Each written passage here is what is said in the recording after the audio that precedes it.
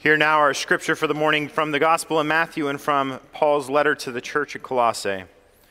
While they were eating, Jesus took a loaf of bread, and after blessing it, he broke it. He gave it to the disciples and said, "Take, eat, this is my body." Then he took a cup, and after giving thanks, he gave it to them, saying, "Drink from it, all of you, for this is my blood of the covenant, which is poured out for many for the forgiveness of sins. I tell you, I will never again drink of this fruit of the vine until the day when I drink it with you anew in my Father's kingdom." And in Colossians, "In him also you were circumcised with a spiritual circumcision, by putting off the body of the flesh in the circumcision of Christ. When you were buried with him in baptism, you were also raised with him through faith in the power of God, who raised him from the dead. And when you were dead in trespasses and the uncircumcision of your flesh, God made you to be alive together with him, when he forgave us all our trespasses, erasing the record that stood against us with its legal demands. He set this aside, nailing it to the cross. He disarmed the rulers and authorities and made a public example of them, triumphing over them in it." The word of the Lord. I'm going to practice teaching the way Jesus and the early rabbis taught this morning by sitting on a stool. My doctor didn't say that I couldn't preach the normal way, but she's never seen me preach, and she said, "Don't do anything strenuous." So, what happened here? All right, I need to restart my app. Give me a second.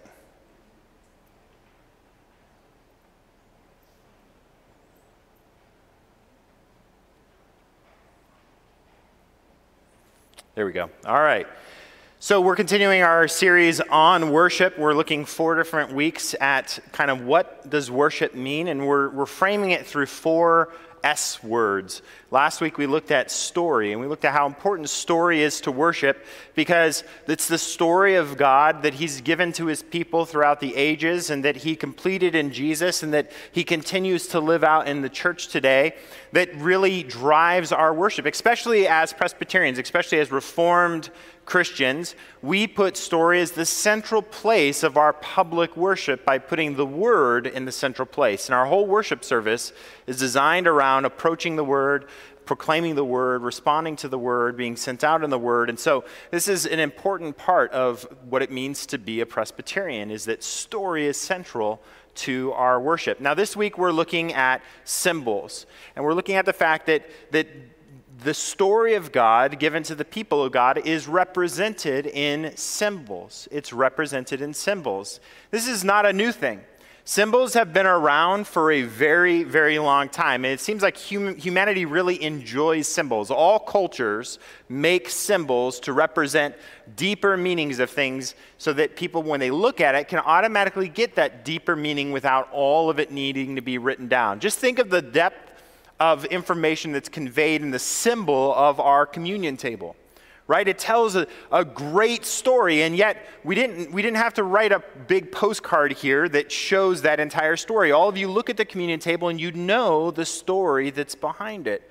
And so this symbol allows you to understand something deeper than just the simplicity of the symbol itself. So symbol is something that's important. And I think God built us this way because very, very early in Genesis chapter 2, we see God create the Garden of Eden, and he puts 2 symbols in it. What are they? 2 trees. One tree is for life, and the other tree leads to death. Right?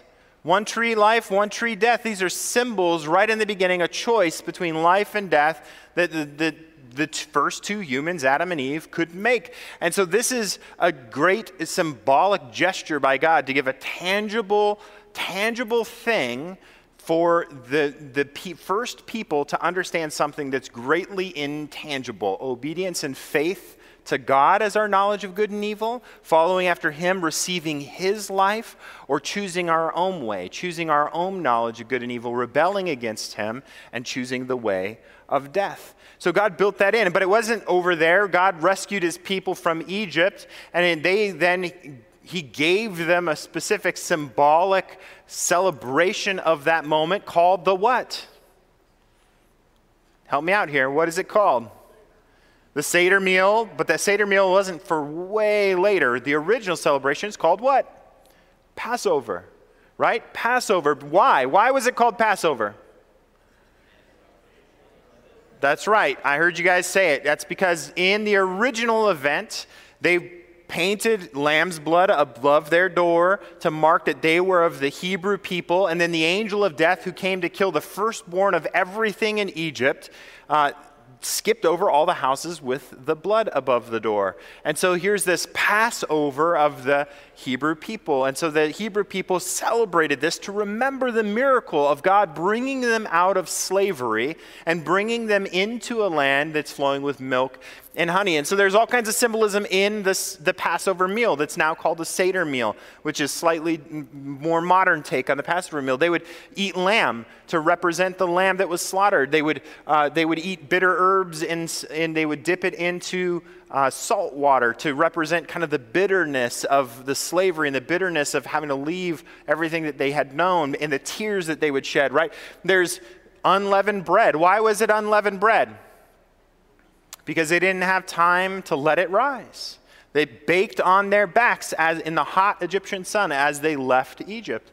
And so there's all this symbolism right there in that early meal. Beyond that, the whole people of Israel ran on symbolism. What are these? Do you guys know what these are? Yeah, these are the 12 tribes of Israel. Did you know that each tribe in Israel had its own sign? Its own animal that kind of related to that one. Asher has the palm tree, Benjamin the wolf, Dan the serpent, Gad a tent, the tent of meeting specifically. Issachar is a donkey. Joseph is a gathering of wheat stalks, if you remember that from his dream, right? Judah, a lion. Levi is the priest's ephod, the priest's breastplate that had all the 12 tribes' stones in them. Naphtali was a ram. Reuben, the ocean. Simeon, a fortress. And Zebulun, a ship. Okay? And they all had significance to the character of those tribes, sometimes where they lived. Like, obviously, where do you think Zebulun lived? Near the beach, yeah, somewhere on the coast, right? Where do you think maybe Issachar lived? Somewhere it was rocky where you need a lot of donkeys to get up and down hills and mountains and stuff, yeah? That's pretty much all of Israel. That's probably maybe unfair.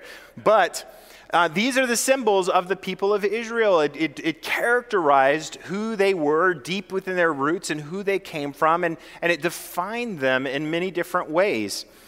But beyond that, there was all kinds of symbolism in their temple once they built their temple. This is a replica of the lampstand, the golden lampstand that would have been found. Many of them would have been found in the original temple. And this is huge, by the way. It's giant. And this is sitting in the Jewish quarter in Israel today. And somebody made this replica based off of the biblical instructions. Well, does anybody know the significance of this lampstand? Does anybody know what it's about? Maybe 3 people who went with me down to a thing and heard about it. What is it, Brian? Okay. Maybe. I don't know. I actually don't know that fact.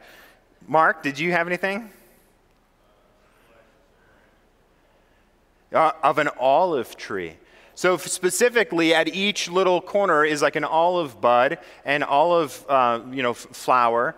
And the branches going up are supposed to be like an olive tree because olives were so important to the people of Israel. One, because olives are plenty in Israel. It's a whole industry. Right? There's a whole reason why there was a mount of right outside of Jerusalem. Because they needed to press all those olives to make enough oil for what? The temple. And where would it be burnt? A lot in this lamp right here, right? And they would also do anointings and other things. So the olive tree became a vital part of Hebrew life, and it became to mean something to the Hebrew people. Now, remember Noah. When Noah got word back from the dove that there was land and that it was safe to begin to like disembark what was it? What was the dove holding? An olive branch, right? Okay, and also you see later on that there's important staffs that are made of olive wood and stuff. And so olives are incredibly important. And this symbolism that God gave to the people of Israel in this lampstand was to remind them of the important gift that God gave to them in the olive. Do you guys recognize this symbol? What is it? A fish. More specifically, what's the kind of technical term for this exact fish? Yeah, go ahead, Brian. Ichthus. Ichthus, partly because ichthus is the Greek word for fish, but also because early Christians used that Greek word to create a 5-word acrostic, okay? It was Jesus Christ, Son of God, Savior. Jesus Christ, Son of God, Savior. Jesus Christus, Theos, or Theou, Huios, Soter. Okay? Those are the 5 letters that make ichthus, and that's what it means. It means Jesus Christ, Son of God, Savior. And the fish was something that pagans used. So get this, this is probably one of the earliest used Christian images because they couldn't get in trouble for using it, because no one could distinguish that it was a specifically Christian image. Okay? Why is the fish important to Christians? Jesus said, I will make you fishers of men. Jesus made a miraculous catch of fish, which first kind of got the attention of the disciples. Jesus later in his restoration after the resurrection ate with his disciples a meal of fish on the beach, right? Fish seemed to follow over and over again throughout the gospel and the story of Jesus. And so fish was an important image for the early Christians. And it just kind of fit in all this way. Now, there's also another story, an early story, and no one's really made this for sure. We don't know this for sure, but it's an early legend that one of the things that the Christians would do is that as they came to each other on the road or as they would meet each other in new towns and they were unsure if somebody else was a Christian, like if I saw Mike and I was unsure if Mike was a Christian, I might come up to Mike and I might just go like this in the sand and draw the top half of that fish. And if Mike recognized what I was doing and on his side drew the other half, the bottom half, creating the fish, the ichthus, then what would I know about Mike? He was a safe person for me to talk about Jesus with, right? I wasn't going to be persecuted by this man because he knew this secret symbol. And so this is an early legend about how this was used. But we do know that the ichthus is found on all kinds of ancient holy places, marking them, grave sites, early house churches, and other places where Christians could recognize it as a specifically Christian symbol, but the Romans couldn't recognize it that way, so they couldn't persecute the people who were inside. Here's another very early Christian symbol. What is this? Nobody knows. This is the Chi Rho. The Chi Rho, because it's the first 2 Greek letters of the word Christos. Chi Rho. Okay, and so this was used very, very often to represent Jesus, represent specifically the Messiah, Christ, okay? And then they added in at some point Alpha and Omega because Jesus is the Alpha and Omega. And so this is another early symbol that Christians would use. By the way, have any of you noticed that some of these are on our medallions around the room? All of these medallions are really all connected to ancient Christian symbols, Christian images that allow Christians throughout time to recognize deeper meanings, deeper stories. And so these medallions are a very important part of our worship service. And we have a whole booklet that actually explains what each medallion means. And if you want one, I'm sure we can probably dig one up for you. So just talk to Vicky or Nancy or somebody and they'll be able to figure it out. What about this? What's this? No, what is it? It's not a rooster. It's a weather vane, and it's got a rooster on top. Does anybody know why? Peter. Why? Why is the rooster on top of a weather vane? All right, so the rooster crowed 3 times, which was the symbol Jesus gave to Peter that he was going to betray him, he was going to betray Jesus. And when Peter heard the 3rd time the rooster crow, he knew that Jesus had predicted his own betrayal.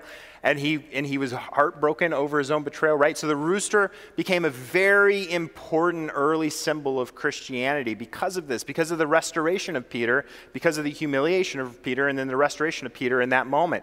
Why is it on top of a weather vane? No. Come on, we're Presbyterians. We should get this. It's super pragmatic. Where was a weather vane put on any building? The topmost part, right? And so at some point, I think it was in the 9th century sometime, a pope put a crow or put a rooster on top of St. Peter's Basilica to represent Peter and that moment of the rooster. And then he decided, you know what, this is so good, everyone should put a rooster on their weather vanes. And so he decreed it across the entire Christian nation. Now we see roosters on top of weather vanes all the time, but do we know that history? Do we think that? No, we should, and now you do, and now you will, because the symbolism's there. But Jesus gave us symbols. It's not even just these symbols that were created after Jesus died and rose from the dead and ascended into heaven and the church was left in the wake to figure things out, but Jesus himself gave us symbols. We saw in our Matthew passage that Jesus says, when you gather together, eat bread, take this bread and understand it as my body. Now at that point, he hadn't died, right?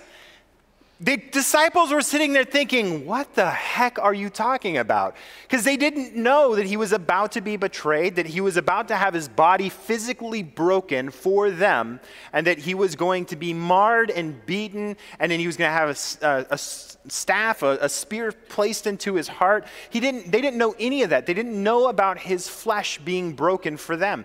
And so when he's giving them this piece of bread, it must have been the weirdest thing ever. Okay, Jesus. I mean, it must have been weird, and yet it became some of the most significant symbolism for all of Christianity. In fact, I've said this before, but you guys probably already knew it before I said it. One of the first things that Christians were brought up on charges for was cannibalism.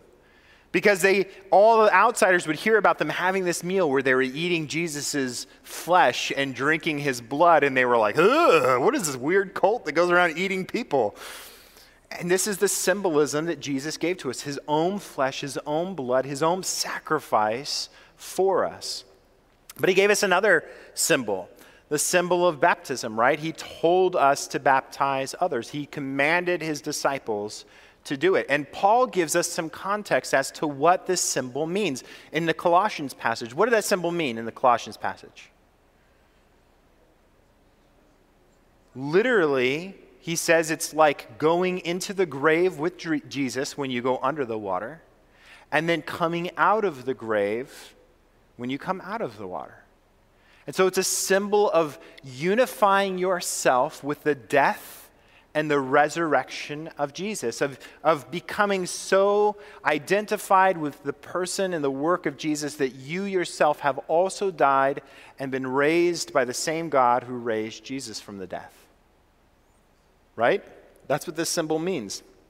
So when we do baptism in here and we sprinkle little children, because we don't dunk children underneath the water, but when we sprinkle children or when we pour water on an adult, we are representing Jesus' death and resurrection. And we're marking this person with Jesus' death and resurrection, saying that they too have died with Christ and been raised with Christ. Now, what is today? Pentecost. There's some great symbolism in Pentecost, right? We think about the Holy Spirit. There's symbolism in the Gospels. When Jesus is baptized, the Spirit descends on him like a dove. Do you literally think it was a dove? No, it was probably some shimmering thing that just looked like it was, who knows? It probably wasn't a literal dove. And yet, the writers wanted to give us a symbol of what it looked like. And so they said it looked like a dove. And so the dove has been a symbol of the Holy Spirit for 2,000 years since then. But on Pentecost, the Spirit shows up in a different way, not as a dove, but as fire. And so the Spirit has this kind of dual symbolism within the church, and that is both the dove and fire. Sometimes you see the dove on fire, which sounds really tasty, but it's not, right? It's the symbolism of the dual symbolism of the Spirit, that the Spirit descended on Jesus like a dove, but descended onto the disciples as tongues of fire. So there's symbolism that's rich and all over the early Christians. Now, this symbolism is in the PCUSA. This is our logo. You guys ever recognize that our logo has deep symbols? Think about it. What's that look like on the very top? A dove, the Holy Spirit. Okay? What's it look like the entirety? What does the whole thing look like? A cross, right? What does it look like if you take the dove off? A Bible laying on top of a pulpit. All right? How many lines are there? 3. What do you think that represents? And then down below, there's 2 flames, right? Representing the gift of the Spirit on the people of God. And the manifestation of the Spirit in the church, in the gifts. Okay, there's deep symbolism in this. And when people sat down to figure out what the logo of the PCUSA was going to be when the 2 denominations reunified in the 80s or 70s or whatever, I think it was early 80s, right around the time I was born, they thought really deeply about the symbols they wanted to include in their image so that it was something that they could be proud of and they could point to for generations to come. And so this is what they came up with, and I think it's actually brilliant. It's brilliant design work. It's brilliant symbolism. It's really good. But let me tell you this, and let me be clear about my point this morning. We have all these deep, rich symbols in the church to help us worship God. But all of them are meant to make who the symbol? No! Us! You become the symbol to the world when you follow the story of Jesus and you obey Jesus' command, and like the Good Samaritan, you care for everyone without discrimination, and you show love and grace and mercy and hope and peace and joy to all the world. You become the symbol of Jesus for everyone outside these walls.